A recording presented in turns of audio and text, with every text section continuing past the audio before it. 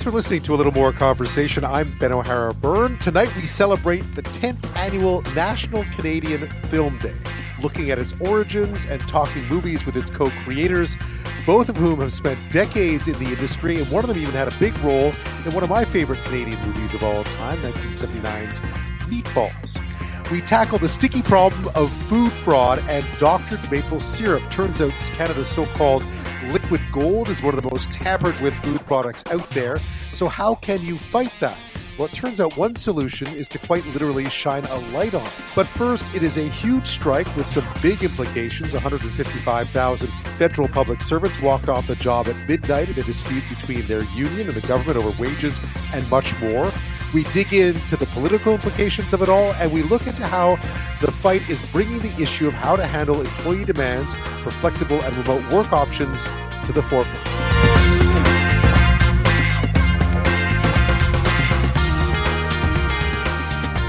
Start out today on the picket lines right across the country. Number one! We are the workers!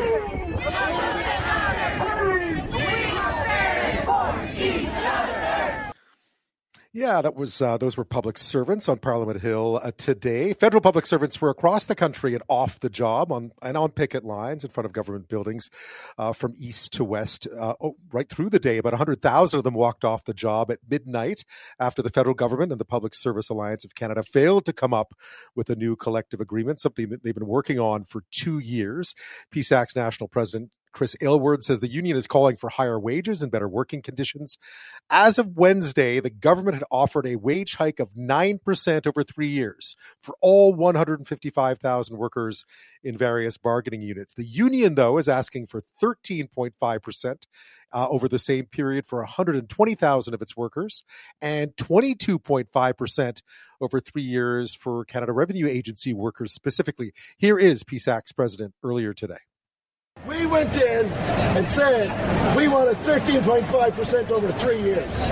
The rate of inflation for that same period is 13.8. It's only fair that at least workers in this country keep up with the rate of inflation. And that's PSAC's argument there. Workers don't deserve to take pay cuts, right? I think a lot of employees feel the same way right across the country. All of us have been watching our salaries essentially be eaten away by the high cost of living and inflation. What does this strike mean for us? Well, 47,000 workers have been deemed essential. They continue to work regular hours, yet the government and the union are warning of service disruptions that will take place right across departments and agencies, everything from passports to immigration and so on. Treasury Board President Mona Fortier told reporters this afternoon that a number of key issues have been resolved at the negotiating table over the past several weeks, and she thinks the government has made a fair offer. We recognize and respect employees' rights to strike, but when a good offer is on the table and there is a genuine commitment to compromise, the focus should be on negotiation. So what's at stake here? How long could this last? What is the impact going to be on a federal government that needs to look fiscally responsible? At the same time, it needs to show that it's respecting workers' rights. Joining me now is Shachi Kurl. She's president of the Angus Reid Institute. Shachi, thank you. Thank you. This has been an interesting one because the government's going to have to walk, as you've pointed out, a very fine line on this one between being seen to be fiscally responsible, at the same time also being seen not necessarily to take too hard a line on the public service. It is a bit of a balancing act for this government. And I mean, we don't want to go straight into politics, but of course, always politics has something to do with this. The Liberal government has managed through 3 successive elections to put together a coalition of people on the left of center in terms of the political spectrum. And with the confidence and supply agreement that the Trudeau government has entered into with the NDP and Jagmeet Singh, and of course we heard and saw Mr. Singh on the picket lines today, this first day of the strike, with the workers. This is a situation wherein the government cannot be seen to be coming down too hard, too quickly on people who are asserting their collective bargaining rights and their legal right to strike. At the same time, however, wave after wave of data that we're gleaning from Canadians, and it's not just us, any polling firm and frankly, any Canadian who talks to you these days will profess that they are having a harder and harder time meeting cost of living increases. You're dealing with people who are saying that their mortgage rates are increasing, which means that the amount of time it's going to take them to pay off these costs are longer and longer. Rents are still sky high. We are in the middle of a cost of living crisis. So I'm going to be watching, and I don't want to prejudge or pre-speak to any data that we might be in field with right now, hint, hint. I'm going to be watching to see to what extent Canadians look at what's happening with federal public servants and say, look, we're all having a hard time. Good for you for asserting your rights. Or say, sorry, people, we have not had a raise in the last year. Why should you have one?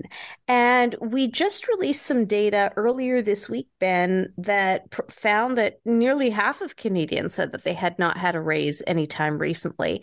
So these are really the two arguments, and it's going to be very telling, really, to see how public sentiment shakes out. I think it's also, I'll just add this, really important to see the extent to which Canadians have been satisfied with the level of service they have been receiving from the federal government. There's only a handful of things that Canadians really seek from a frontline service perspective from their federal government. It's not like the municipal governments that deal with garbage pickup and clean streets or that type of thing. No, you're right. There aren't a lot of things, and it's been slow of late. There's been a lot of talk about it, right? So yes, precisely. We're grumpy. We're grumpy about the services we're getting. We've had a year of slow passport applications, slow immigration application processing. And when you look at Canadian sentiment around satisfaction with government services, anybody who has tried to access a federal government service in the last 6 months is more likely to have said that they were dissatisfied with that service than satisfied relative to provincial or municipal government services. Right. And so when the union, I get where PSAC is coming from. It's understandable. They've been without a contract since 2021. Inflation has been, we know what inflation's been. We know what cost of living has been like. They're asking for 13.5% over that 3-year period, more or less. They're being offered 9. There's another, CRA workers are asking for a ton, 22.5%. And I suppose most of us get paid a wage. In some ways, I suppose we should be supporting PSAC and the union because maybe, just maybe, they'll set a standard for everybody else. But wow, you look at a public sentiment and it doesn't feel like there's a lot of people in PSAC's corner right now. Well, and so that's really interesting because it really speaks to the extent to which Canadians will view what PSAC is doing as sort of the tip of the spear. You go, you fight for us, and then whether we're union members, public sector union members, private sector union members, or not union members at all, how they do will possibly, to some extent, set the tone for how everybody else does. But this could backfire. To your point, CRA workers, 20%. Show me a Canadian worker who isn't Galen Weston, who got 20% in the last year. So it's a gamble. It's a real roll of the dice for PSAC. Politically, though, it's a real roll of the dice for the Trudeau government. And this one has the potential to be fraught for all parties. Jagmeet Singh and the NDP have the potential of looking like they're sort of on the wrong side of this negotiation. The Liberal government under Justin Trudeau runs the risk of either being seen to be too soft or too hard, depending on your perspective. And by the way, the Conservatives have some skin in the game around this, because while they may be banging a drum, as we know they are every day, on the cost of living crisis and that hashtag just inflation, at the same time, we also know that they are actually attempting to woo union members as part of the working class, and certainly they've made no bones about that. Yeah, certainly non-public sector, or at least other public sector unions. Private sector unions, absolutely. So they could end up shooting themselves in the foot in this if they don't walk that line very carefully. So this is one of those ones, Ben, where you and I get to sit back and watch how people are reacting and what people do, and where the pressure is really on the politicians, and where we get to sort of take a sip of a beverage and sit back and say, well, isn't this interesting? Shachi Kurl is with us, president of the Angus Reid Institute. We're talking about PSAC, day one of the strike today, or at least we're heading towards the end of the first 24 hours, and the strike continues.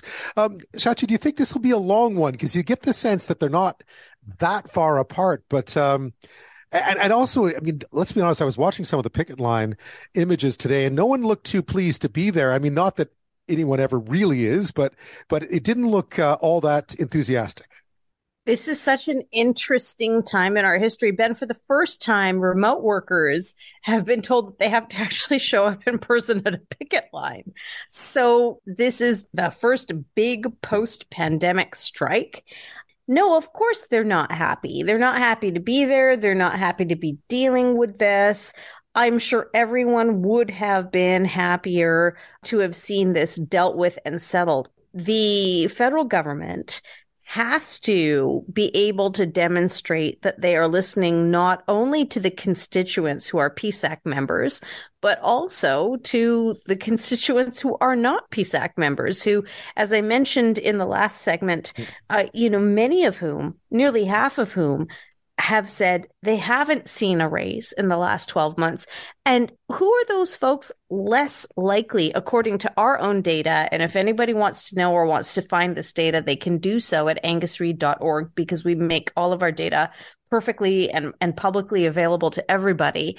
Who is less likely to say that they haven't had a raise in the last year? It's service workers, it's restaurant workers, it's hospitality workers, it's drivers, it's people who are most likely to be lower household income. So you can't say on one hand that you're on the side as a government of working people, and then on the other hand, be in a situation where you're seen to be catering to a segment of working Canadians, PSAC members, who, in the eyes of millions of other Canadians, seem to have a slightly better deal, at least around job security and working conditions. Look, if you work in the private sector at a white-collar level or at a professional level, there's more money for you, but maybe less job security. If you work at a lower level, there is neither job security nor a particularly good wage, especially against the backdrop of a cost of living crisis. Government sector workers at this stage asking for 13% or 20%, they may have a case, and I'm not here to adjudicate that case, but there will be millions of Canadians, many, many Canadians who say, sorry, you're asking for how much? And I haven't had a raise at all. I've had 0% in the last 12 months. So again, it really comes down to whether those workers see the PSAC members as being sort of at the vanguard of this push towards better pay and better conditions, which then in theory lifts all boats, or whether they look at these demands and say, relative to what's happening in my life these days, it's just not in line with what my reality is. Yeah, it felt like this, not that it snuck up, we knew the day was coming, but it feels like this could morph into something far bigger, that there's a lot of different narratives at play in this one strike, depending on how long it lasts. And from a political perspective, the sooner this thing is settled, the better for this federal government, the better for the Justin Trudeau government, which is already fighting several battles on fronts around Jamaican luxury vacations with Pierre Elliott Trudeau Foundation donors, and dealing with the fact that an ethics commissioner that is also the sister-in-law of a cabinet minister just resigned. Yeah, she stepped down today. Yeah, there's a lot going on. There's a lot, precisely. There's a lot going on, and this is not one more thing. If you are an advisor in the PMO, this is one more thing that you don't want to lose the narrative on, that you don't want to lose the thread on. So my gut, and I could be entirely wrong, tells me that this thing will be resolved sooner than later. because there is absolutely zero political upside for seeing this dragged out. Right. And PSAC gets to make its point that it's willing to go to the wall for its membership. The government's willing to say, listen, we took a hard line and we found a compromise. And if it's short, everyone wins. If it's long, it's a different story. It gets tricky, it gets messy, it gets ugly, which are not any of the things that we're not supposed to call it a coalition, but these partners in the Confidence and Supply Agreement, the NDP and the Liberal Party really want to deal with or sustain over a long period of time. It doesn't work for either of them. And as I mentioned, it's also tricky for the Conservatives. So everybody has something to lose on this one, the longer it lasts. Well, Shachi Kurl, as always, thank you. Thank you. Let's talk about remote work, because the PSAC strike is really interesting on this facet, because while wages are a big part of this, one of the things they've been fighting about now for a while, the union and the Treasury Board, is this whole idea of remote and hybrid work arrangements. It's been a big issue on the table. Essentially what it boils down to is the union saying, listen, we need to sort of formalize this, and we need rules that we agree to, because it's important to our membership that there be some flexibility here. Meanwhile, Treasury Board, like many employers, is saying, listen, it's up to us. It's up to management to decide where you work and when. And part of the problem here is that back in late 2022, they did in fact mandate many people back to work at least 2 or 3 days a week, with little room for teams or departments to opt for less time on site, even if it made sense. So here are what some people on the picket lines had to say today about that. The fact that they're mandating us going back to work 2 days a week just doesn't make sense. I still believe that the pandemic is not over. Going to work is risking getting sick. I feel like working at home, you are still completing your day-to-day tasks. So this is not a fight for the public servants only. This is a fight for respect and recognition of all workers across the country. There you have it. That's what they think on the front lines of this strike. Now, strangely enough, of course, you notice they were all out, right? They had to go picket, even if they were working remotely. Part of the sort of oddity of this whole thing, and my next guest, Alexandra Samuel, a regular on the show, points this out, is that in order to be on strike, they actually had to leave home and go out and picket, which was an interesting twist in all this. And as I mentioned, Alexandra Samuel is an authority on remote work and the digital workplace. She's author of Remote Inc., How to Thrive at Work Wherever You Are. And she joins us now. Alexandra, welcome back. Thanks so much for having me, Ben. This, for someone who pays a lot of attention and has paid a lot of attention over many years to this whole idea of remote and flexible work arrangements, this is an interesting labor fight, because for the first time in my memory, this is one of the issues at the center of this battle, with a very big union and the federal government. Yes, I mean, I've literally been waiting for this conflict for 27 years. In 1996, I tried to convince my dissertation committee to let me write a dissertation about how the internet was going to change the nature of the labor movement. And I was only a little ahead of schedule. A quarter century, yes. Yeah, and it's funny because I worked actually with a number of federal government departments in the late 90s, looking at, the impact the digital transformation was potentially going to have on how service delivery would work in Canada and with other governments around the world. And, that's really how long we've been having this conversation. That's how long the labor movement has been thinking about, and in some cases not thinking about, how to embrace digital tools. That's how long the government has been talking about transforming its model of service delivery to align with a digital world. But the truth is that change is hard, change is slow, and it's only because we had this kind of crazy shock in the form of a global pandemic that we finally accelerated the timeline and kind of caught up to what people in the labor movement recognized needed to happen in the structure of work, to what many people in government realized was possible in terms of digital service delivery.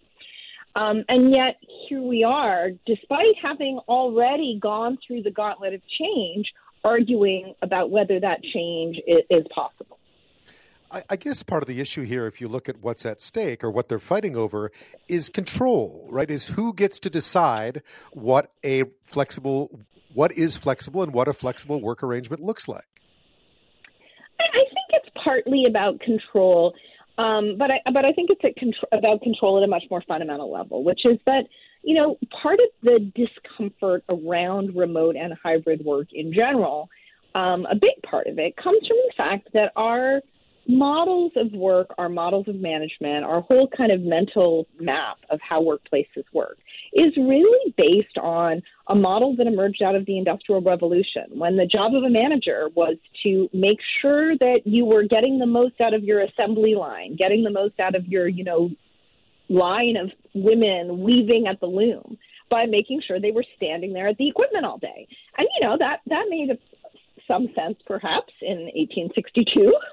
But it's not really how work gets done in the vast majority of jobs now, right? And certainly in white-collar jobs in the federal government. I mean, we all know, we've all had encounters with one branch or one office one day that are terrific and another day that are not so terrific. And all of us as employees have had days where we're fabulous, days where we're not so fabulous. And yet we manage as if the role of the manager is to extract a predictable amount of value from each employee. That's not how we work.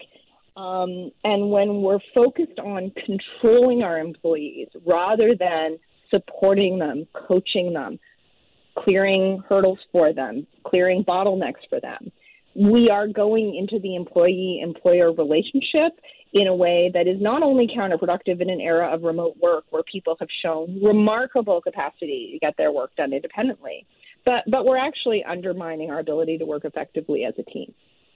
Given your background and the fact that you've spoken to federal government agencies about this, have you been surprised I didn't find it surprising that it's taken that very big ship a long time to turn around on this one, considering what's at stake. But does it surprise you that they've kind of run into a bit of a logjam when it comes to trying to figure out language around, even language within a contract negotiation over what remote work should and could look like?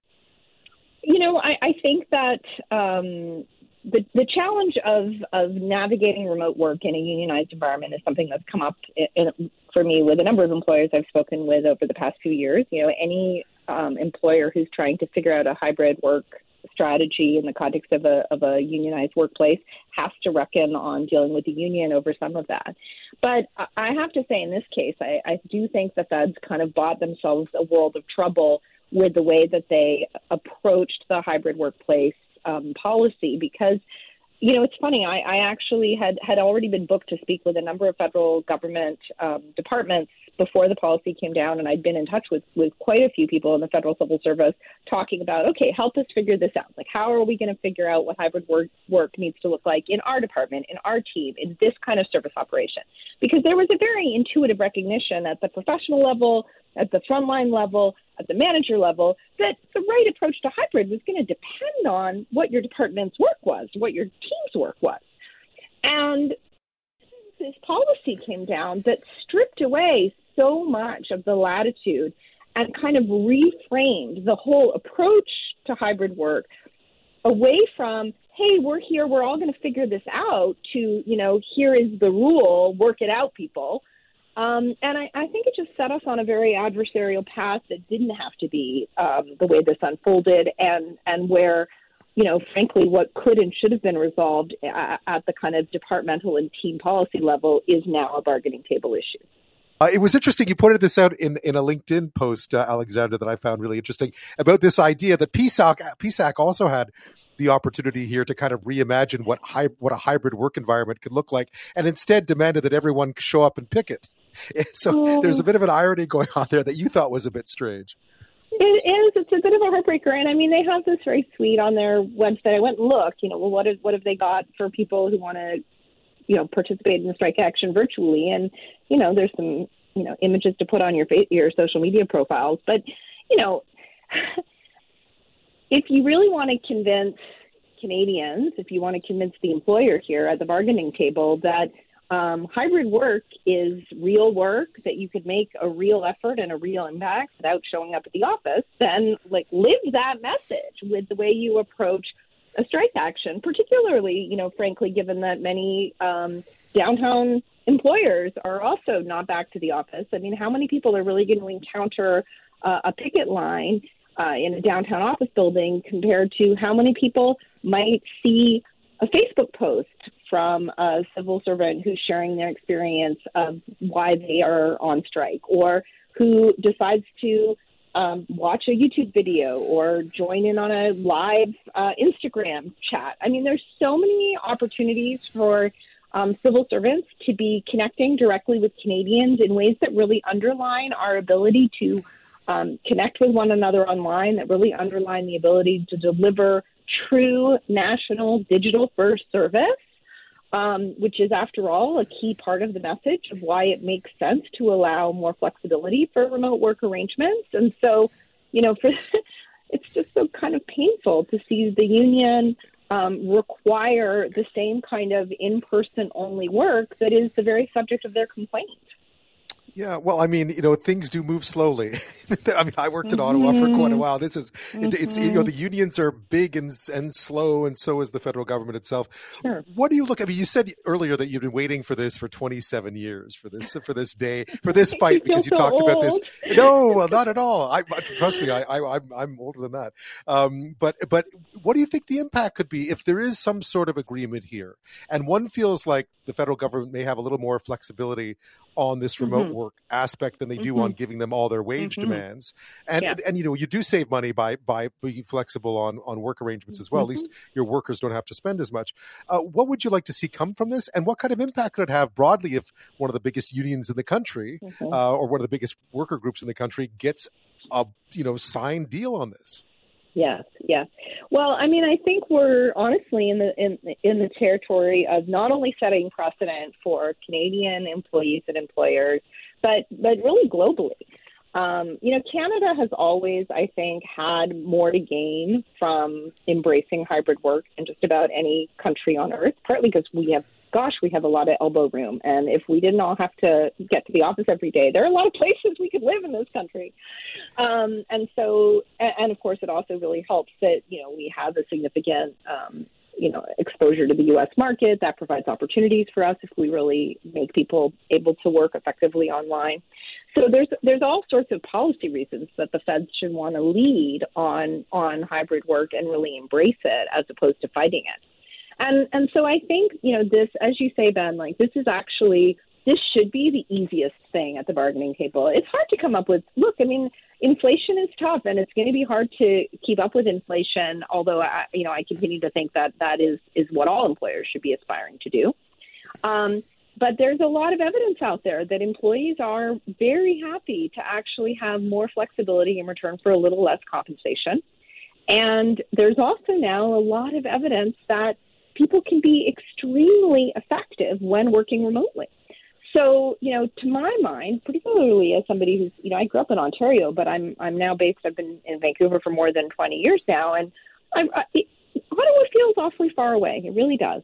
And seeing the civil service move to a model where there are some basic parameters for remote work that perhaps emerge from the bargaining table, parameters that I think tie remote flexibility to the specific characteristics of a job. Does it need to be on site? How much of the time do you spend working with other people in a department, where it might be useful to be in person? How much time do you need to be available on site for the public to be able to see you in person? But if that's not a big part of your job, if there's no intrinsic reason for you to be on site, then maybe it isn't the job of the bargaining table or the manager to say that there is a minimum number of days in the office that are going to work for everybody.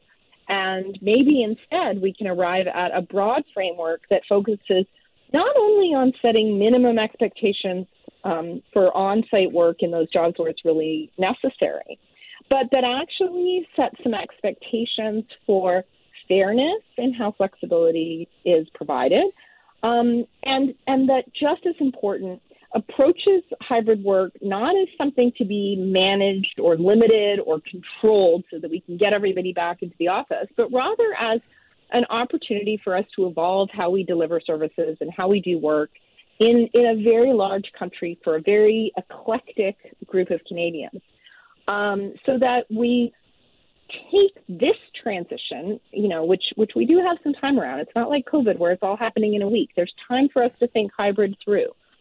And we can take that as an opportunity to coach managers in how to manage hybrid teams effectively, to coach civil servants on how to manage online communications so that they're not working evenings and weekends because they have so many meetings during the day. But until we've offered some of that coaching and support and training to actually make hybrid its kind of best case scenario, and until we have embraced a policy that recognizes that there probably isn't a one-size-fits-all rule that is going to work across an organization as large and diverse as the federal government, I'm afraid we probably are going to need the bargaining table to pull us back towards a more moderate approach. Well, Alexandra, thanks so much for your time tonight. When we see a deal, if and when we see a deal, I suspect we will in the not too distant future, we'll have to break down what the flexible work arrangement part of it is again. Thanks so much for your time tonight. Thank you, Ben. Well, it's great to talk about Canadian movies tonight. Let's do that. It is National Canadian Movie Day. I've been asking you about some of your favorite Canadian movies of all time. 1-877-399-9898 is the text line, 1-877-399-9898.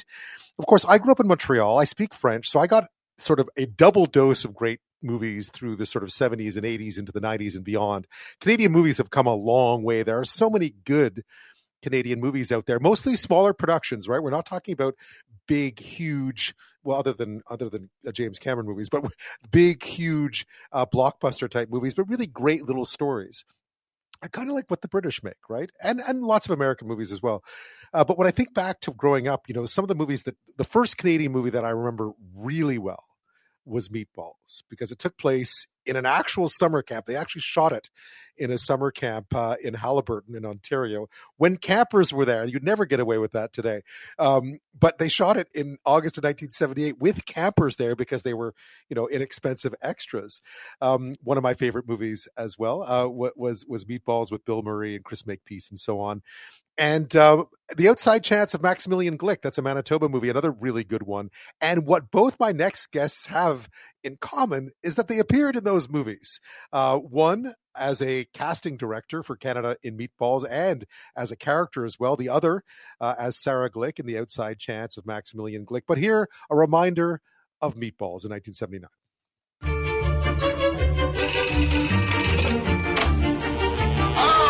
I'm your head counselor, hoping to make your summer camp experience the best available in this price range. For one summer, the parents of 300 children... You must be the short, depressed kid that we ordered. Come on inside, Frankenstein. I'll buy you a cocktail. ...are putting their faith... These are the camp rules. We'll be in here if you want to check these out a little bit later. ...in one man. Let the game begin! Yeah, Bill Murray, right? You can't beat Bill Murray. I think I must have been 8 when I saw that. I just thought it was remarkable. I, of course, went to summer camp like lots of kids growing up in Quebec did, or if they were lucky. So yeah, Jack Blum was co-casting director for Meatballs. He also acted in the movie. And Sharon Corder played Sarah Glick in The Outside Chance of Maximilian Glick. Now, they are partners in life and partners in work, where they've spent years championing Canadian movies, first through an organization called Reel Canada, REEL Canada, that promotes the diversity of Canadian film. And together, 10 years ago, they also established something called National Canadian Film Day. And this is the 10th anniversary, April 19th. There are screenings of Canadian movies right across this country and right around the world, from Stockholm to Jakarta, Johannesburg to Buenos Aires. And Jack Blum and Sharon Corder join me now. Thank you both. Our pleasure. Thanks for your interest. Thanks for having us. I was thinking back to my first experiences with Canadian films, and Jack, you'll appreciate this because you were in the movie. I think Meatballs was the first Canadian film that I watched and thought, oh my God, this is a great movie, and never realized it was Canadian until much later, when you start to pay attention to these things. There's a lot to celebrate about Canadian film going back over the decades. Absolutely. And thank you for a little shout out to Meatballs, but there are many, many great Canadian movies, and it's our great privilege to kind of get them in front of Canadians so they can actually enjoy them and realize that they're Canadian, as you didn't. Yes. So that happens all the time. It does. Tell me a bit about where this day began 10 years ago. What was the impetus to sort of have a day specifically devoted to celebrating Canadian film? Well, it started Reel Canada, and we had started our organization going into high schools because we wanted to turn kids on to what's out there. One year, we looked around and we noticed that we happened to have 8 schools across the country, because we do it in all the provinces. And we noticed, there are 8 schools on this day. Well, it's National Canadian Film Day. It was a joke. It was literally a joke. Literally a joke. And then that joke grew in Jack's mind. And men sometimes really like a joke to keep going on and on and on. And here we are. And that first year, 2014, we had 70 screenings across the country. And we thought, wow, that's a lot. That's really big.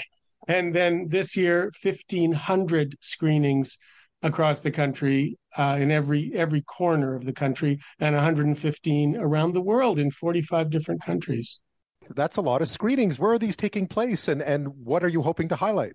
They're taking place everywhere, Ben, like literally everywhere. And sometimes we find that it's too hard to even explain it, because it's in all the big cities, of course. Film festivals, cinemas, libraries, Legion halls, military bases, retirement homes, schools, just wherever you can show a film, somebody is showing a Canadian film today. And that's just the live screenings, because the broadcasters and streaming services are also offering Canadian film today. There's no excuse. You can watch a Canadian film wherever you are. And this has become an international thing too, which is another big step from sort of the joke of National Canadian Film Day. Here we are 10 years later, and these films are being shown around the world now. Whereabouts? In International Canadian Film Day. Yes. Iceland, Peru. Lots in South America this year. Latin America has quite a few. France, Indonesia, South Carolina. It began, in Argentina. So Chandler Levac, who just directed I Like Movies, wonderful, just won a CSA. A great film to go see. They're screening that in Buenos Aires, and they're bringing her down for National Canadian Film Day for the screening. And in South Carolina, there's a university that goes a little nutty on National Canadian Film Day, and they're bringing Tracy Deer down to show her wonderful feature, Beans. Wow. I have to just pause on South Carolina, because they really do it up. They'll be showing features plus a bunch of shorts for elementary school kids that they're bringing onto the campus. They deck out the whole cafeteria with Canadian foods. We're not sure what that is besides poutine, but they have got a whole menu. When you look at Canadian film in general, I mean, what do you think it is about Canadian films that attract audiences from all over the place? Because for a long time, they were kind of, if you look back at the movies that did so well, and I love them all in the late 70s and 80s, they were often sort of takeoffs of American movies. No offense to Porky's, but they were kind of, and it's a classic. Ben. It is a classic. At least at the box office, it was a classic. Yeah. And yet it's evolved into something quite distinct. What do you think that is? So what's happened in the last number of years is that we're hearing more and more from all of the voices in Canada. I'm sure you're aware of what's happening in Indigenous film, which just exploded. There's so much beautiful work being done, just great films. And at the CSAs just last week, beautiful film Brother won tons of CSAs. It's a gorgeous film. I encourage everyone to go out and see it. Rice Boy from Rice Boy Sleeps out from out your way. It's gorgeous. There are so many different voices that we're getting to hear from. We're getting to hear from the people who look like our neighbors. And I don't think that happens in all countries quite as thoroughly as it's happening here. What are some of the movies that people from other places have really glommed onto, or what are the ones that still really resonate in high schools, for instance? Because I'm sure it might come as a bit of a surprise to some people. Well, right now, what we're finding, so it's two different questions, I would say. So internationally, there's an enormous interest in the Indigenous films. So this year, really... Buffy, the new documentary by Madison Thomas, Buffy St. Marie Carry It On, is a very, very popular choice around the world and in Canada. And last year, every year we get lots of requests that Tracy Deer's Beans is still popular, was very popular. Dennis Goulet's Night Raiders, very popular. So everybody's interested in that because it's of the moment. There's an enormous concern about those issues. And our comedies travel very well.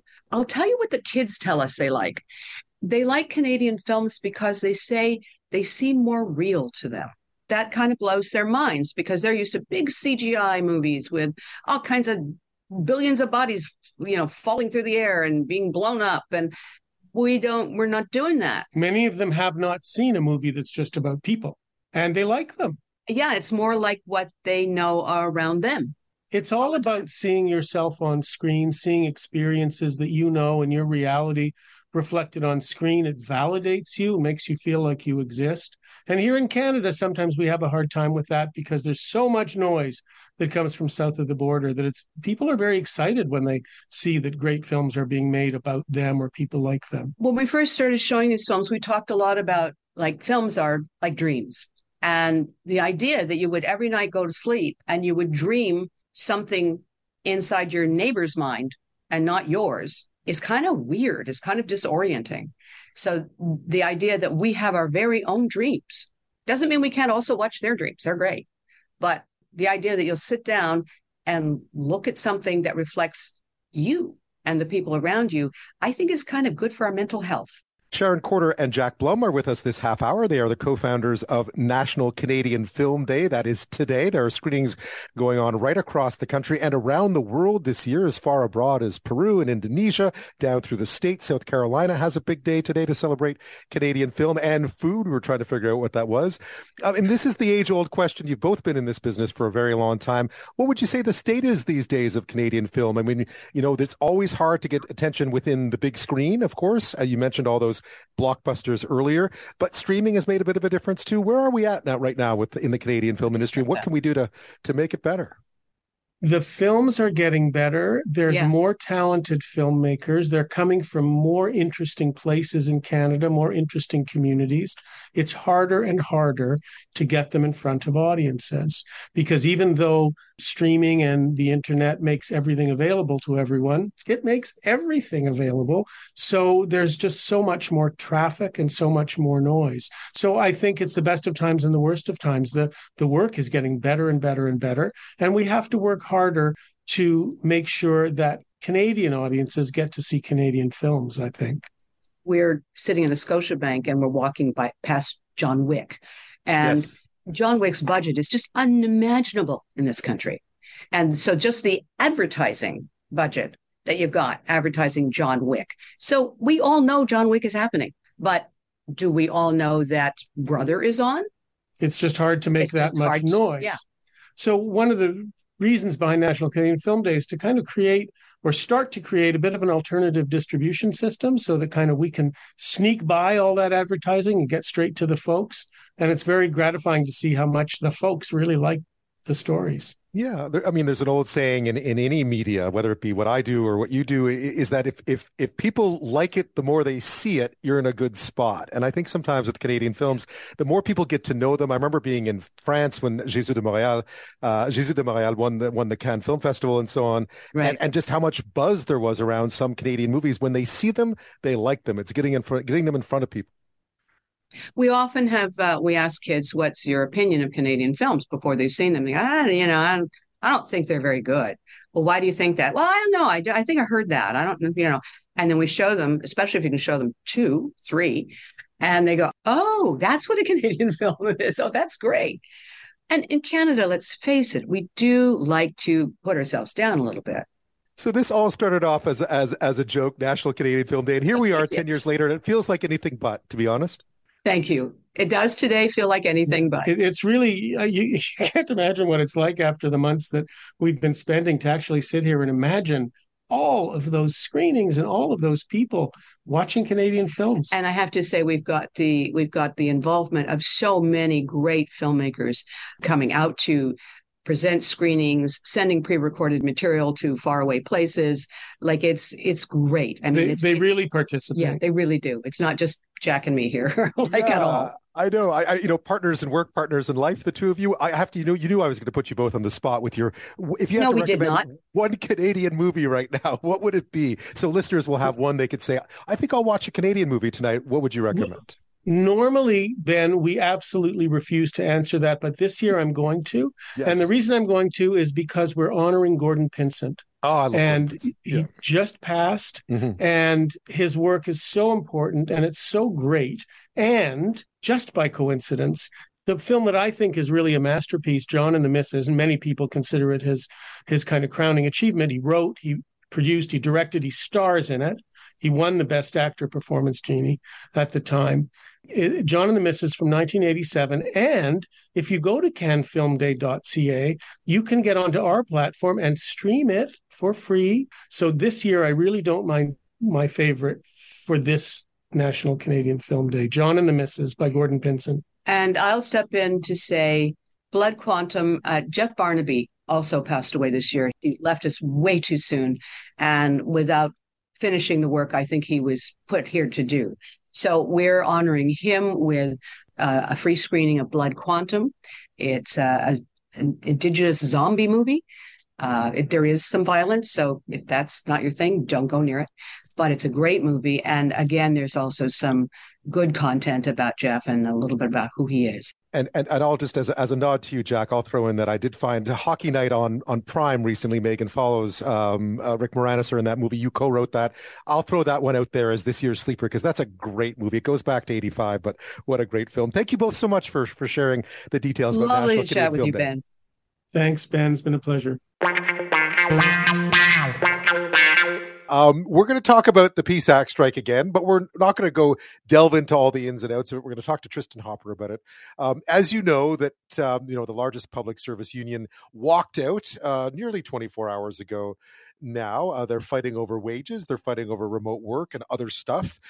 They want a 13.5% wage increase over 3 years. This goes back a bit. They've been negotiating now for a couple of years. So this goes back to 2021. 9% is apparently what the feds have on the table. This puts the federal government in kind of a tough spot. People have been unhappy with their federal services of late. We think about airports and passports and immigration and all sorts of backlogs. And now, the public service has walked out on them, demanding more money. And of course, a lot of people aren't in such a generous mood these days, considering, not all of us got to work at home during the pandemic. Not all of us have a great pension like public servants do. So there's a bit of not exactly a lot of public sympathy for the government or for PSAC on either side of this today.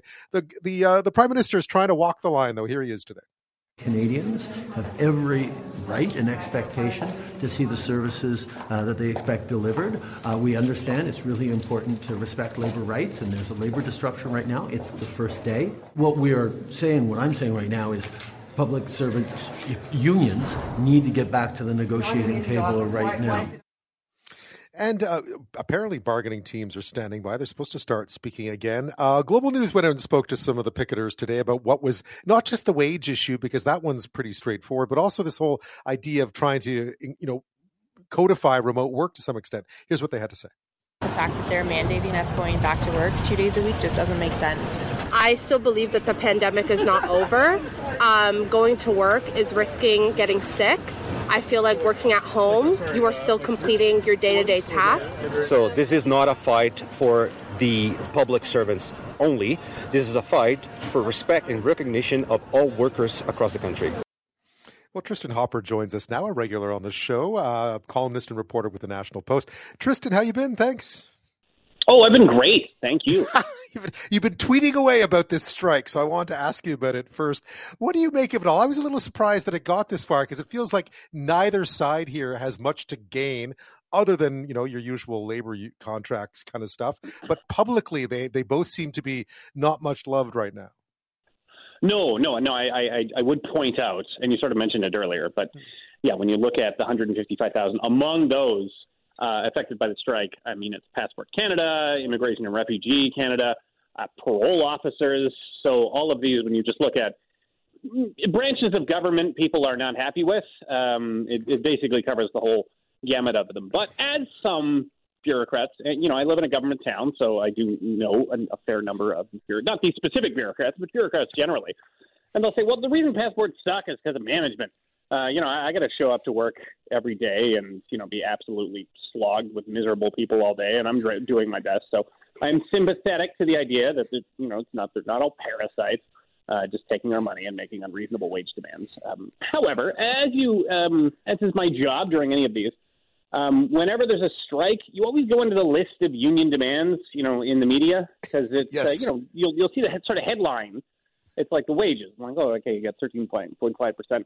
But you don't really see this in the private sector unions, but you will see it in the public sector unions. You got the wage demands, you got the hour demands, and then right at the end, there'll be a bunch of just really nutty stuff. And, that's always good for the story. And there is obviously, even in this case, there has been labor lawyers. I think there was even CBC coverage of this. Labor lawyers saying, yeah, coming out of a pandemic, not a lot of public goodwill. Kind of weird that they also tacked on all these other weird extras. Yeah, there were a couple in there. I'm trying to remember them because I read them as well. There was one about sort of being paid extra to work outside of your normal work hours and so on. And I thought, yeah, listen, I get why you would put that. I mean, they are a union after all. They get dues. Mm-hmm. One of the things that comes off your paycheck when you work for the government is your union dues, right? So they're expected to stand up for their membership. Yeah, you're supposed to show up into the negotiation making just outrageous, ridiculous claims. Well, of course. You were also relying on public goodwill, so you do have union leaders going out there and saying, we're fighting on behalf of all workers. And, I think there's a fair amount of all workers who are looking at it and saying, well, I don't work at a job that, pays $2.50 an hour extra after 4 p.m. or, has a social justice fund on the side, and nor do I expect that. This seems strange. So, yeah, the wackier demands were, it was they wanted a not insignificant chunk of money for a social justice fund, and they didn't really specify what that's going to be. So it's basically just a union slush fund for social justice causes. So that was going to be funded to the tune of 1 cent per hour for all of their employees. So 155,000 times how many hours you work per year times 1 penny. We're looking at like a lot of money. That seems like a lot of money when you add it. I think I saw a movie like that once. The speaking of being, and you just tweeted something interesting. Well, you made a Superman 3 reference if nobody else. That's right. I did. I did the Richard Pryor Superman 3 reference. That goes back a mighty long time, by the way. I'm glad you remember that, Tristin. Thanks for that. Speaking of, well, I mean, the Prime Minister had other things. I'm sure he'd rather be talking about labor negotiations now than talking about his latest trip to the tropics. Here, have a listen. This is about influence and power for the super rich. So why won't he answer? How much should he pay in accommodation per night at this luxurious villa? Mr. Speaker, our family have been good friends with this family for about 50 years, and as always, we work with the Ethics Commissioner to make sure that all rules are followed. But if Mr. Speaker, the Leader of the Opposition, was truly concerned about affordability for Canadians, he would be voting to support our budget. Yeah, a bit of a hard turn from the Prime Minister there. Support my budget. I went away for Christmas and spent it at a luxurious resort in Ocho Rios in Jamaica. So just the Coles notes on this. The resort called the Prospect Estate is owned by Peter Green. The Greens are longtime friends of the Trudeaus, including Justin's father, the former Prime Minister Pierre Elliott Trudeau. And apparently between December 26th and January 4th, that's where he and the family went for a little Christmas getaway. It's not clear. I mean, read between the lines. It looks like the hosts paid for the accommodations. Of course, there's always money involved when the Prime Minister travels, about $160,000 to go down there. And here we are again talking about, I mean, I don't get why the Prime Minister can't take vacations like normal people and not get everyone into trouble. Well, I have an explanation. It's because he isn't a normal person. True enough. So, I mean, it is one of the liabilities of being Justin Trudeau is he's never been a normal person from birth. So, if I can make the pro-Justin Trudeau case, when my summer vacations are coming up, so there's friends I want to visit. So there's one that lives in an acreage, and I'll camp in his yard. And, I might get a free box of craft dinner out of that. And, I don't know if they have any interest that, I could assist through my media job. But it's pretty easy for me to visit my friends without having any conflict of interest. But if you are Justin Trudeau, I mean, legitimately, your closest friends are captains of industry and people with immense amounts of influence and their fingers in all kinds of federal pies. So, he can't really visit his friends without getting into trouble. And add that on top of the fact that he really doesn't seem to care at all about whether he gets in trouble on vacations. And, every time he leaves, there's a shrine we pray to in the newsroom. Waiting for Trudeau's next vacation, because it's always it's just increasingly more over the top. It's like, well, I'm going to take a jet that somehow burns triple the amount of fossil fuels, and we're going to fly around in the circumference of the earth with like 2 evil billionaires, and they'll pay for the whole thing. He was in. I noticed he was in Montana last week on private business. No one's quite figured out. I haven't seen anyone figure out what that was yet, so I'm waiting. But you're right. I mean, what shocked me about this? Anybody who goes to a mysterious place in Montana, it's never good. Not a good thing. I love how you pray to the God. The thing that struck me the most, and it's because Radio Canada had reported some people inside the Liberal Party saying, "Why does he do this?" Is that at the time they were deflecting questions about who had stayed in that really expensive hotel room for the Queen's funeral. And we all knew it was the Prime Minister. I was in London. I mean, we knew it was the Prime Minister who stayed in that expensive hotel room, but they were deflecting questions, denying it, not really saying much. And meanwhile, it's like, oh, by the way, I'm going to go away on a little holiday here. Maybe you can handle this mess when I get back. Yeah, we're going to Jamaica for 8 days. We're staying on a really expensive resort. So I do think there is a mental block there. I mean, I think if any of us, I don't know, maybe we could take a baby and just raise it like Justin Trudeau was raised and see how it acts when it comes to, weird privileges like this. But yeah, this keeps happening. All of these things where, any normal person is saying, oh, this looks really bad, and it just happens anyway. I mean, the classic example being the first Truth and Reconciliation Day that he brought in, and he just flies us for an obvious surfing vacation in Tofino. Yeah, a great day to go surfing in Tofino. I can tell you we have, all of us, when I talk to other police leaders across the country, we've all seen an increase in calls related to mental health. There has been a post-pandemic impact that I don't know that we fully understand, but it's manifesting itself in public spaces across the country. And I think we've gone as far down this dark road as we're prepared to go. That was Calgary Police Chief Mark Neufeld a while back talking about a spate of violence on public transit and in other high-traffic areas and cities across Canada. He says he's talked to his counterparts, as he mentioned, in other cities. It's difficult to know what's driving the violence. We've read about those and talked about those series of violent incidents in cities across Ontario and BC and Alberta, including murders on public transit, some high-profile incidents as well. Tristin Hopper is with us from the National Post. He wrote a big article on this over the weekend that was much talked about. Tristin, you really wanted to dig into this. You've been talking about it for a while. What did you set to sort of try to figure out here? Because there's perception and then there's stats, and there seems to be a bit of a disconnect. Yeah. So if you look at just the raw numbers, and I've heard this argument where people will say, in the 1960s and 1970s, if you look at the trend lines, crime was higher then. So if you look at just the murder rate, which is usually the most reliable crime indicator, it was proportionally higher in 1991. So you could say, well, things are bad, but it's only bad as compared to, the mid-2000s, which had the lowest crime rates basically in Canadian history. So, if you look at the trend line, it's just kind of a straight line. However, if you look within those, overall murders are down as compared to not that long ago. But then we have some crime trends that are happening that have never happened before. So one of them, the most obvious, is the phenomenon of stranger attacks. This is just you're going about your business, not doing anything. Someone comes at you for no reason and plunges a knife into you in front of you. I mean, this is a daily occurrence in basically every Canadian major city. There's a poll I cite in that story, which they just took a random sample of people. And one out of every, I think 20% say they feared for their safety. They've been in a situation. And 5% said they had been assaulted in one of these random assaults. So, this is everywhere. Anybody who's riding public transit in a major city who is going into a downtown core, particularly in BC. I think I mentioned the last time I was on your show, Paul Schmidt being stabbed to death in downtown Vancouver. He was in a situation that I'm quite familiar with. You're just out with a family, and then you've got someone in your face who is just completely unhinged, unpredictable, and you're in a fight or flight scenario. And fortunately, none of mine ended with a blade being produced. Yeah, no. I think any of us who've been in a downtown. I live in downtown where you are. We're in the same city. I'm in downtown Victoria, and it's not, it all. It's different. Things have changed a little bit. You looked into this. One of the things that's been talked about a lot is bail. Right? Is the bail system, and you looked into it a bit too because it's a bit of a contentious one about how exactly bail has changed and how it could be changed again. This was an interesting sort of aspect. Bail. Something's wrong with bail. We gotta keep people when they're charged. We got to keep them in jail, before their trial. That's always been the exception. If you're charged with a crime, you're usually just released and then given a court date. You have to essentially be a murderer to be kept in jail until your court date.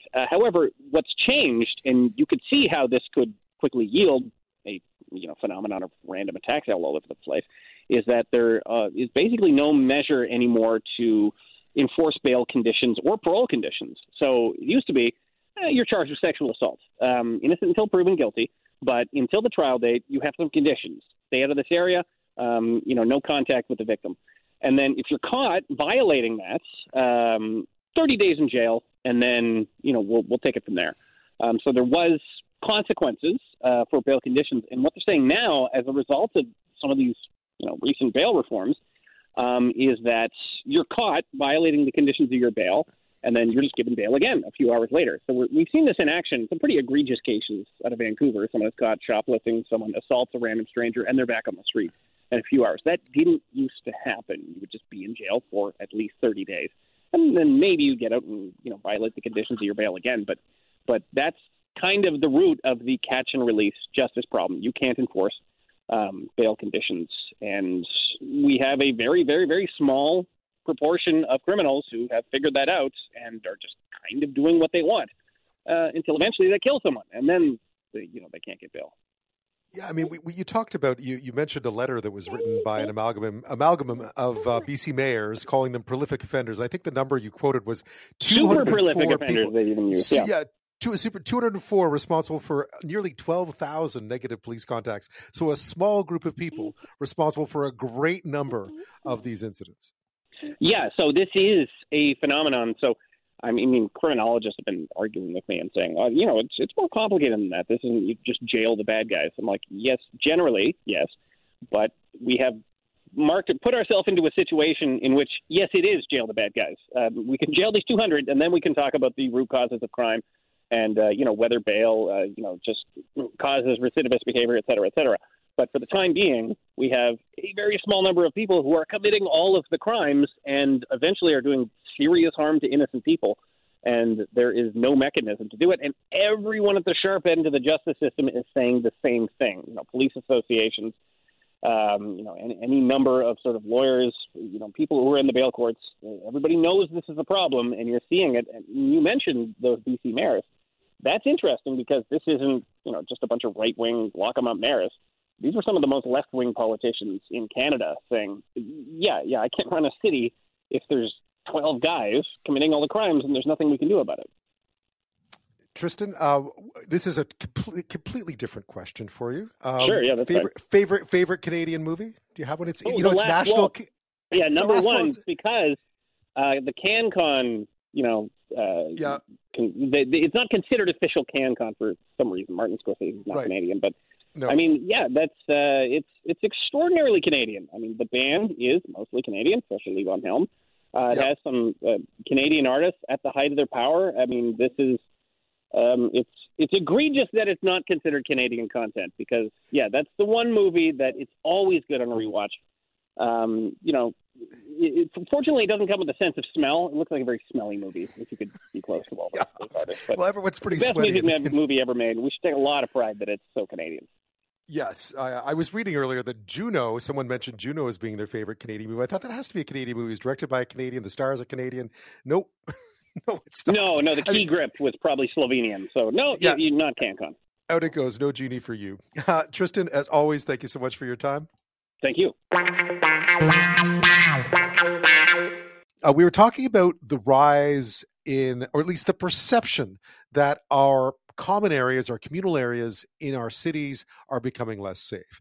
Tristin was mentioning a survey published last week by Leger and the Association for Canadian Studies that found that 2/3 of Canadians believe violent crime is visibly worse than it was before the onset of the pandemic. Of those respondents, 1/5 said they had feared for their safety in the last 6 months. 1 in every 20 said they had personally been assaulted. And I'll tell you a story. I was out. I work downtown. I live in downtown Victoria. I walk around a lot. And, there is an issue, obviously, with mental health and addiction and homelessness. A lot of these issues have collided. And what happened during the pandemic, especially in a government town like here, is that the downtown cores kind of emptied out a little bit, right? People stopped coming downtown. People weren't going out as much. And then those who have nowhere else to go, those who call the streets home, they ended up taking up a lot. They were a far more visible part of the downtown mosaic, so to speak, than they had been in the past.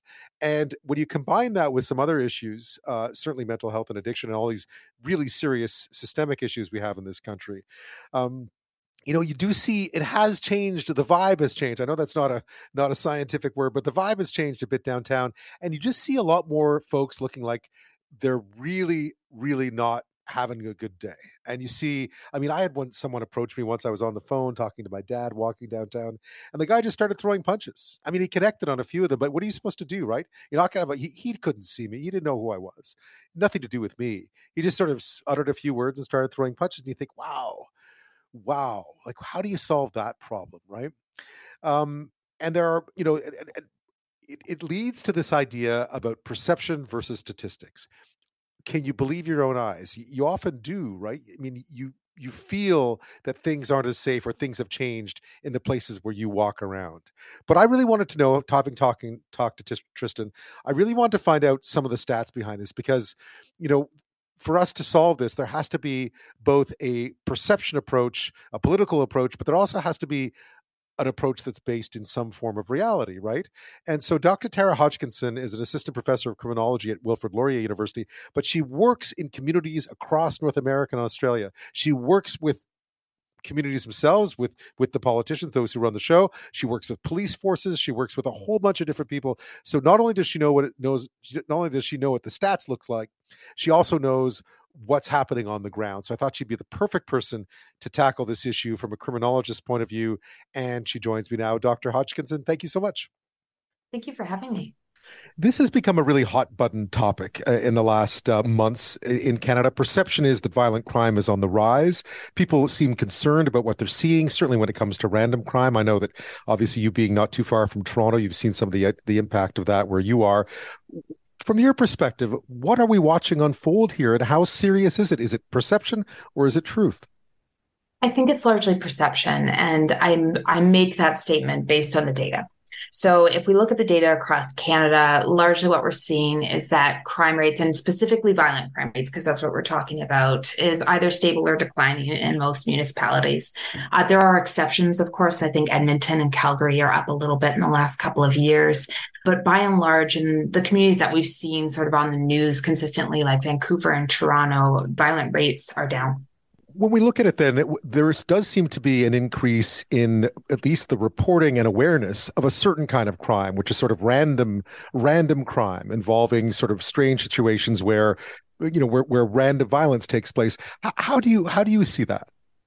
I do think it is a bit more reporting than we've seen in the past. And so there's a way in which we have to recognize that those sort of random events sometimes aren't random, first and foremost, but these incidents are also good media. They make for good news because they're shocking to us, but it's hard for us then to combat some of the imagery we're seeing with the data and with the information that we have that just indicates that's overall not an increasing trend. So listeners know, I mean, this is not ivory tower. You work directly with police forces. You work directly with communities that are impacted by all this stuff. You've done work with them on what happened to crime over the period of COVID, what's happened as we come out of it. When you look across the country, what picture are you seeing then? Because there is a perception, and I know it from where I am here in Victoria, if you speak to people in Vancouver or in Toronto, that public transit's become less safe, that certain, communal spots have become less safe. There is this overriding perception that it's true. I think those spaces are being used differently than they were pre-COVID. I do think that we're seeing certain issues emerge and become more prevalent. We're seeing that around mental health. We're seeing that around drug use and addiction. We're seeing a lot of struggle around housing and homelessness in communities. And so that sort of social disorder is much more visible than it was pre-COVID because issues have gotten worse around those kinds of root causes. But a lot of that, again, is social disorder and not necessarily violence. I think also, too, we're seeing a lot of people who have stepped out of their communities and out of their neighborhoods and are spending more time at home, more time away from those sort of communal spaces. And so there's a lot less community feel in those spaces and the ways in which that creates a feeling of safety in and of itself.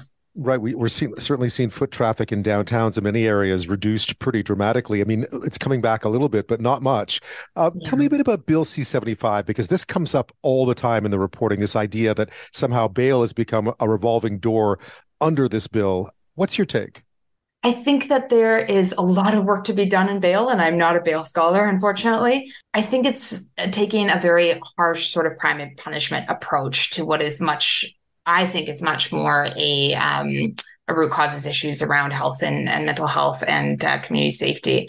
I think that there are absolutely people who need more support in our communities. I don't think that harsher punishments are going to help individuals who are already quite punished by our communities and by our society as is. I think that we can be engaging in much more meaningful prevention for these kinds of issues rather than putting additional strain onto our justice system and onto our court system that are already so heavily strained in these spaces and already struggling both financially and just in terms of people power.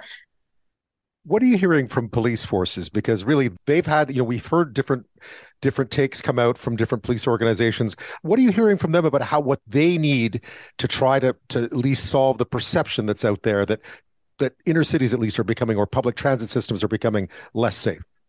From the police services that I've worked with in Canada, I think that there are a number of them, especially at the front line, who want more preventative strategies.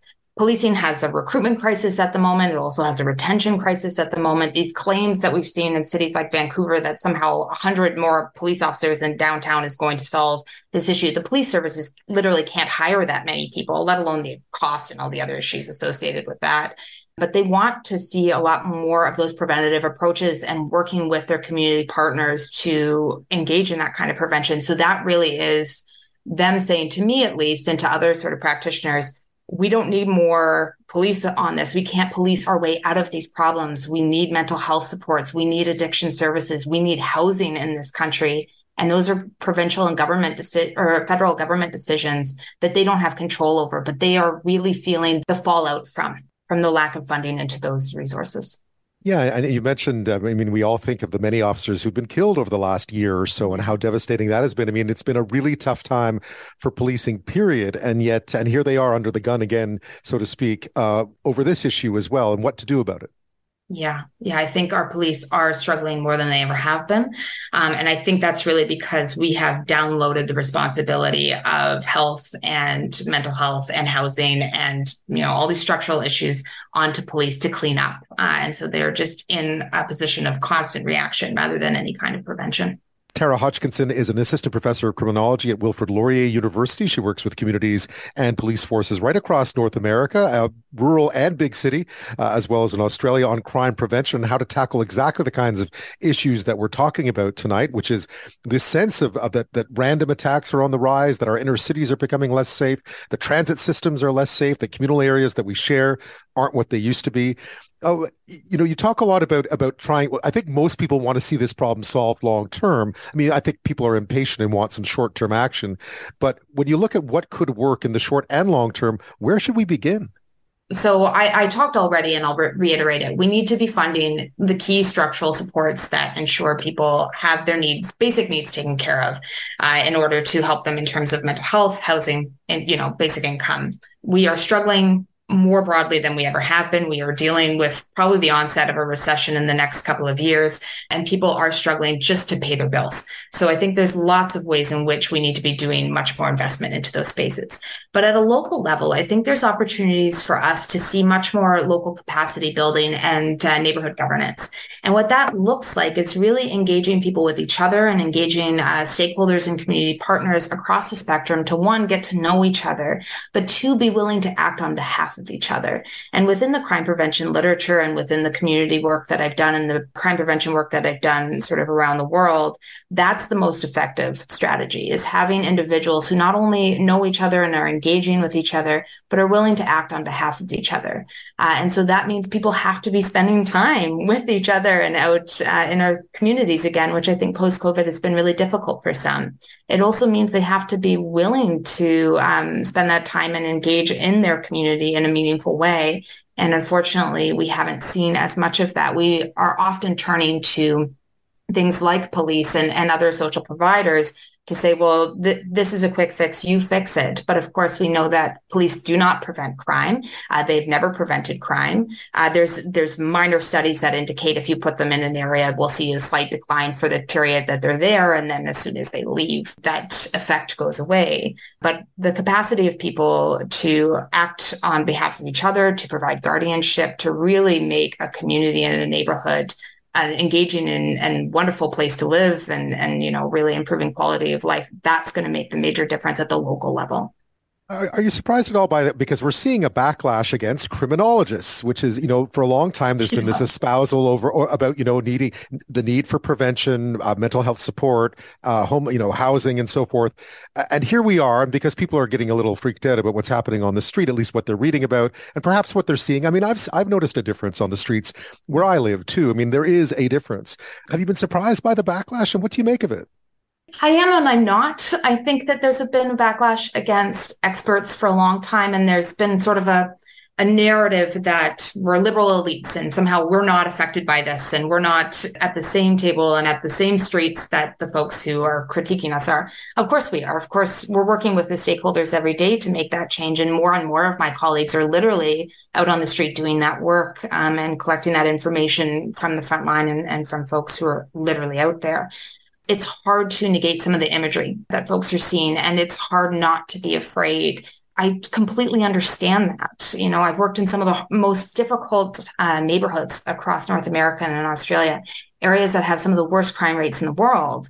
In those neighborhoods, people are scared as well. But what I have found from doing that work is when you connect them to each other, when you get them to engage on behalf of each other, that fear goes away. And their capacity to reduce crime, to, create governance around the kinds of things that they want, to really build capacity around their people and around their kids and around the neighborhood more broadly is really, really impressive. I mean, we've worked in communities that are the size of 3,000 people that have had 25 homicides a year, and we've seen them reduce that to 1 to 0. Really significant impacts simply because we connected people, we got them working on some of the strategies that work in crime prevention and really had them working on behalf of each other. And I think while it's easy for us to be afraid and it's easy for us to retreat, this is the time actually to spend more time with each other and to get out more than we ever have in the past. And the mistake we could make here, I would assume, is to either get really hard line on this or just throw tons of money at it, hoping it'll go away. I think the reaction is always tough on crime. And we know from the research and we know from history that just doesn't work. And there's lots of, folks out there trying to make comparisons and say that when we've been tough on crime, we've seen crime go down. No, that's not true. That's not consistent with any of the data. In fact, when we provide people with the supports that they need, especially around housing, basic income, and around mental health supports, that's when we see shifts. I guess part of the issue here is that this has been a long time coming. We've seen social programs disintegrate over many, many, many years, and it's going to take some time to fix them. And what we're seeing is the result of it on our streets to some extent. Yes, it's taken us a long time to get here. And so it's not going to be an overnight fix. It's a complex issue. And that, unfortunately, doesn't make good news. Folks aren't really comfortable with complexity and don't want to have those kinds of conversations. But I think if we can sit with that and if we can really engage with each other and think about how we can work on these issues much more holistically, it might sound, ideological, or it might sound really sort of airy-fairy. I actually think from everything we've seen in the research, that's where we make the changes, is through those holistic and complex strategies. Well, Tarah Hodgkinson, thank you so much for your point of view on this. Thanks so much, Ben. Quebec police have been busy this week making arrests in a theft that has made international headlines because the crime was so unique. $18 million worth of maple syrup was stolen from a storage warehouse.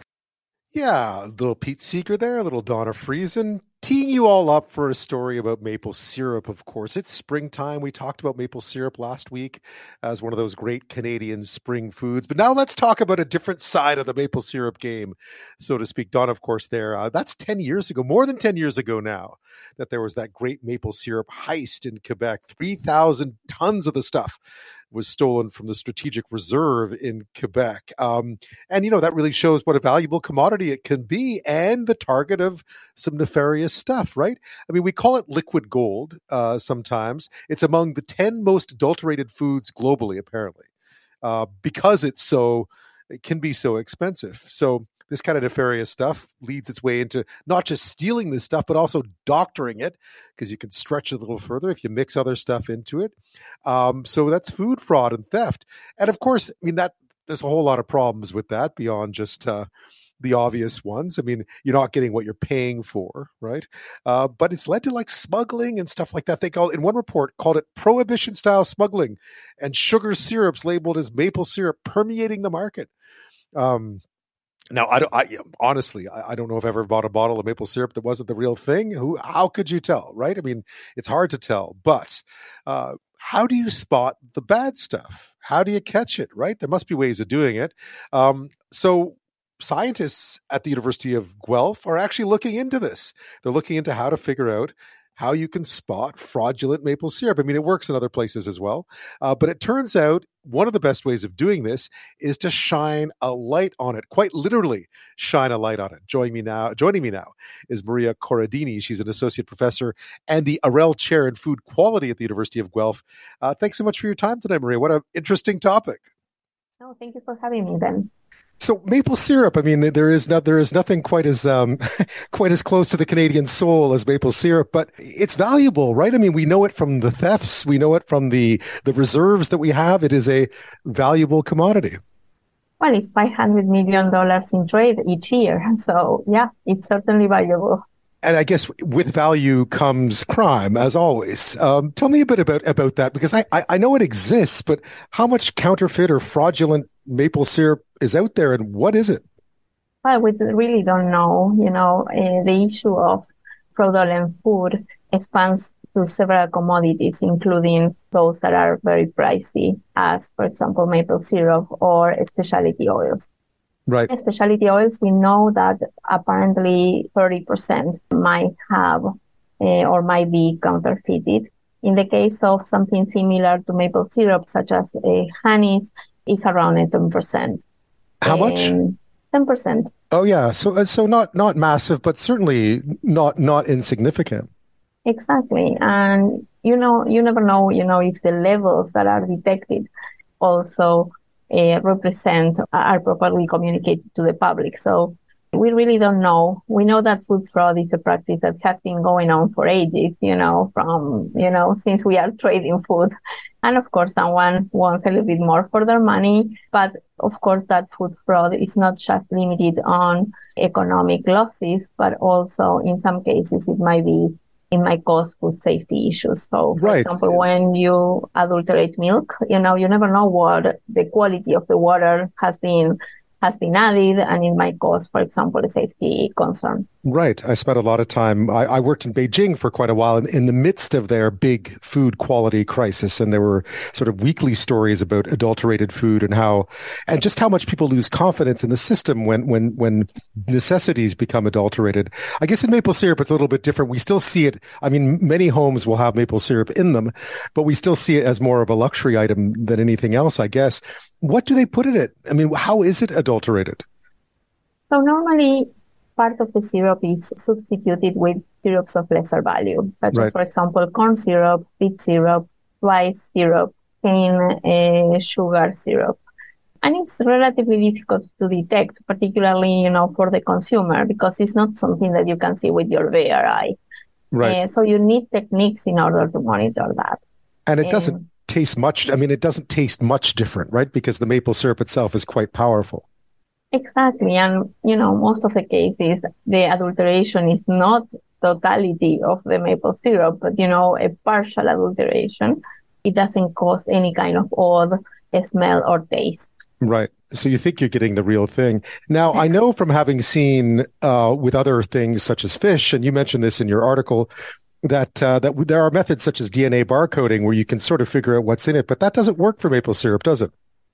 Yeah, one of our collaborators, Dr. Rob Hanner, actually works a lot with DNA barcoding, and he's one of the proponents of using DNA barcoding in order to identify fraud in fish, which is quite prevalent. However, in the case of maple syrup, because of the process of producing maple syrup from the sap to the actual product in bodies, exposing it to high temperatures for prolonged times, most of the DNA that might be present from the tree itself, from the pollen and so forth, gets destroyed. So there is no DNA left in order for you to identify what's going on. So you have to go for another method. What we are proposing is a method based on the chemical composition. The chemical composition of the syrup itself, right? How does that work? I of course read your article. It's fluorescence, but explain how that works. So interestingly, many of the foods that we have at our disposition, they carry naturally compounds that glow in the dark, which is basically fluorescent. And in the case of maple syrup and many other foods, there is not just one compound that glow in the dark, or fluorophore, like we call it. There are several fluorophores, and the amount of these fluorophores and the type of fluorophores change from one product to the other.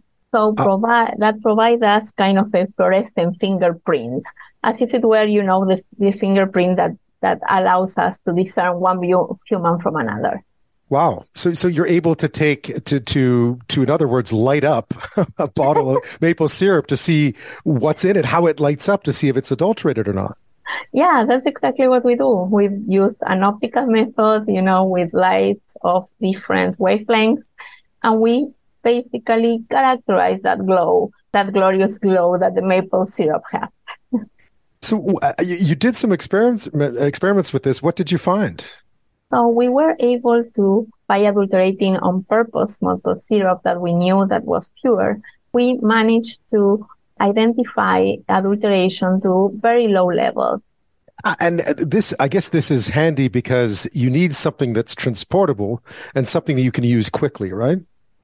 Exactly. So any optical method that actually characterize several components and it can be applied along the food supply chain, not just, for example, in the moment of production, but also at retailing and even for the consumer. That's something that is desirable. Since there are other methods that can detect adulteration in maple syrup, but usually require either expensive equipment or an extensive amount of time in order to collect the data or analyze the data. Right. So in a perfect world, where would you use this? Would you use it you mentioned you could use it right across the production line. I'm assuming that if you have a maple patch, you probably don't need it just yet. But at some point in that whole production, that the supply chain line, where do you think it would come in handy? Well, I think that in several places. One of the things that we can say as well is that this glow can also be used in order to measure the quality of the maple syrup. Right. So, for example, if it was overprocessed or exposed to higher temperatures than the ones that you were aiming for, that also will reflect in the fluorescent fingerprint. So you could use it even at the production line in order to see if you have attained a particular quality or a particular processing step without just having to rely only on the concentration of sugars in the syrup. Oh, and so how far along are you with this? I realize that this is something that it doesn't feel like you're at the beginning, but it doesn't feel like you're near the end yet. No, regretfully, we are not at the end because there are several parameters that actually influence the amount of fluorophores that you have in a sample. So we have to map them and build a significant database before this can be reliably implemented in the whole supply chain. So, Maria, what next then? We are collecting additional data. Well, hopefully this is something that the industry is willing to adopt and at least is going to use it in order to inform decisions. And it can be applied in the way that it is, for example, in a lab situation in order to characterize quality. So that information is already valuable and can be useful. Right. We are using AI also in order to de-scramble, the contributors to these. You're using artificial intelligence, really, yeah. for this as well. Oh, okay. Yeah, and how so? The outcome is a fingerprint, so it has a lot of parameters that are susceptible to changes. So we can use AI in order to discriminate and classify a maple syrup in adulterated or not. Oh, and I guess there could be a time where you could literally just, like they do with DNA and barcoding and so on, you could just take sample sizes of each product and test to see if they are what they say they are. Yeah, and it doesn't require so much sample preparation. So depending on the syrup, if it is, for example, the amber type, It could even be applied through the container, so you can illuminate, so it will not be invasive at all. And you will be able to verify authenticity or quality as you go. What's the reaction from the industry been like so far? Are they eager to embrace this, or are they a bit skeptical, or what have they said so far? Well, the industry is always very receptive to any kind of new methodology that allows them to ensure the quality and the authenticity of the supply chain, not only for this technology, but for any other technology. So I think that this will contribute to the arsenal that the industry have in order to identify misinterpretation and mislabeling and mishandling of products. Right. And you mentioned earlier, this isn't just reputation. This is not just a consumer issue. This is a reputational issue, and it's a health issue too. As you mentioned, some people have lower tolerances to sugars and shouldn't be eating things that aren't what they say they are. Yeah, exactly. So there is always a safety component that has to be taken into consideration. For the maple syrup, it's not as pressing as, for example, for olive oil. For example, if it is substituted with peanut oil, that might cause a severe allergic reaction. But of course, there are some food safety and health implications because of the rise of blood sugar that maple syrup in comparison to other sugars.